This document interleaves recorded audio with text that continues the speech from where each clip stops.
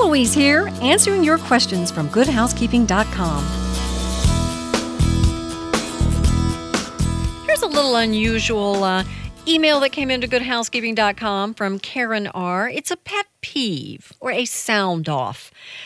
Heloise, do all of the charities that send us return address labels know that the others are doing so? If I live to be 500, I could never use them all. I get them from places I've never donated to. Enough already. Well, Karen, a lot of people agree with you, and we know the charities are trying to do the right thing, but boy, you can only use so many return address labels. So here are a few quick hints. If you're taking something to a potluck, put your return address label on the dish or the bowl.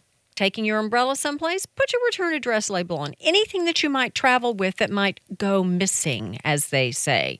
A lot of times people, the ones that they send that have flowers and things, cut those out and give those to kids to use as stickers. So there are some useful uses. And hey, let the charities know you do not want to receive them. You're listening to Heloise. From my home to yours, remember to get more advice from me at GoodHousekeeping.com.